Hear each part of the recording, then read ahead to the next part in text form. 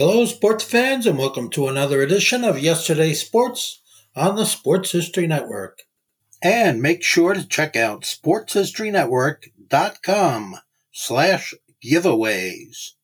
I have 2 signed books I'm giving away. One is titled No Nonsense Old School Weight Training, and the other is Reliving 1970s Old School Football. Now it's time to take a sports break, a look at sports history on a daily basis. Hello, my friends of sports history. This is Darren Hayes of the Sports Jersey Dispatch podcast. Welcome once again to the Pig Pen, your place for all things great in sports history, and welcome to your sports break for this January 5th edition as we talk about some of the great athletes and milestone moments in the history of sports and the uniform numbers that they wore when these occurred. Before we get to the uniform numbers, let's make sure you know how to get a hold of us and send your feedback.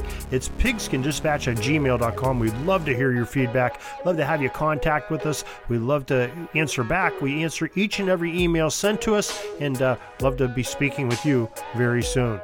Now the uniform numbers for January 5th are 42, 22, 24, 44, 30, and jersey number 6. We'll start off with Jackie Robinson, of course, is our number 42 in this historic news, as on January 5th, 1957, he retired from Major League Baseball rather than be traded to the New York Giants from the Brooklyn Dodgers. Didn't want to play on the other side of New York. The number 22 that we want to talk about is also significant to January 5th, as on this date in 1964, the American Football League's San Diego Chargers had a running back named Keith Lincoln, who wore number 22. He rushed for 206 yards and 2 touchdowns as the Bolts blew out the Boston Patriots 51-10 to win the American Football League championship. Our next stop on this timeline of sports history is January 5th, 1991, and a man named Kevin Bradshaw, who wore number 24 for the U.S. International Gulls team, scored an NCAA Division I record of 72 points against an opponent of Division I. And ironically, the Gulls somehow lost the contest 186-140 to Loyola Marymount University. But Kevin Bradshaw scoring 72 points of his team's 140, so 51% in my book of their points. Pretty good day for Mr. Kevin Bradshaw. The number 44 is legendary for baseball slugger Reggie Jackson, as he was elected into the Baseball Hall of Fame on January 5th, 1993. Jackson wore a few different numbers, including 9 and 31, in addition to the number 44 that he wore for at least 9 of his 21 seasons in Major League Baseball. On January 5th, 2019, the Golden State and Sacramento teams in the NBA combined for 41 three-pointers in the Warriors' 127-123 victory.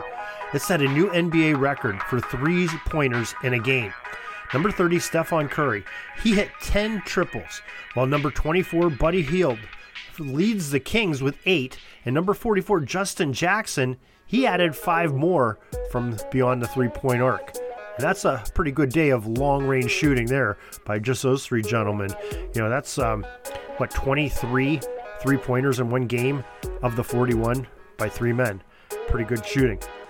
And then finally we get to January 5th, 2021, and we had the 86th Heisman Trophy Award given out.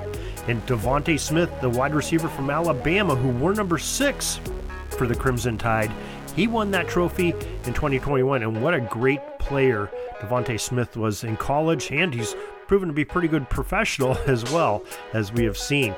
So that is your sports history for January 5th, your sports break. We're glad that you could join us here to just take a little taste of sports history to get your day underway. And we hope you join us each and every day to discuss more sports history with these uniform numbers that makes it a little bit unique.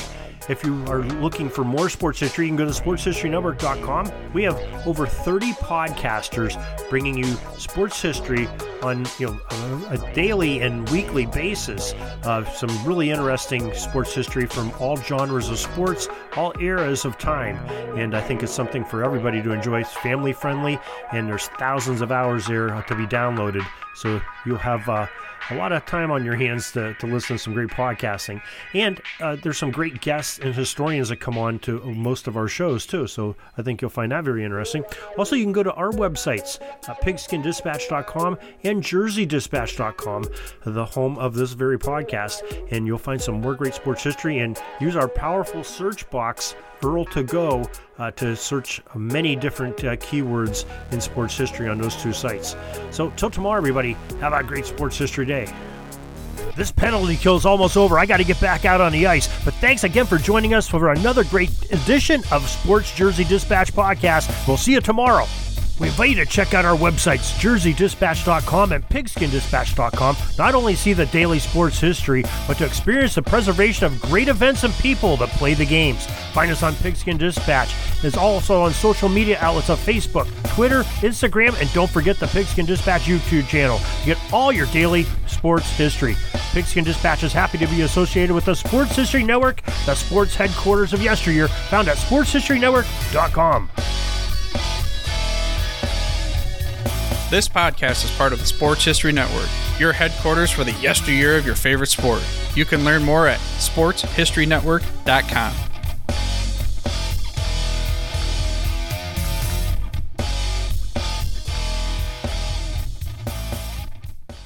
Hey there, sports history fan. This is Arnie Chapman, aka the Football History Dude, and I wanted to thank you for stopping by to listen to another episode here on the Sports History Network. Our podcasters are passionate about uncovering and sharing sports stories from yesteryear. And if you didn't know it already, we have over 30 shows across the network covering all sorts of sports history topics. In fact, here's a glimpse into one of our awesome podcasts here on the network. Each week, the official Football Learning Academy podcast will take you deep into the history of pro football through interviews with players, coaches, or administrators in the NFL, as well as interviews with Pro Football Hall of Fame selectors, authors, and historians. You'll learn how the game evolved and important moments that shaped the sport into what it is today. And don't miss the Pro Football History Nugget of the Week. Listen to the official Football Learning Academy podcast on the Sports History Network. How about that? I bet you're super hyped to go listen to that new podcast, right? Well, to learn about this show and all the other podcasts on the network, head over to sportshistorynetwork.com/podcast. Again, that's sportshistorynetwork.com/podcast. Head over there today to find your next favorite sports history podcast.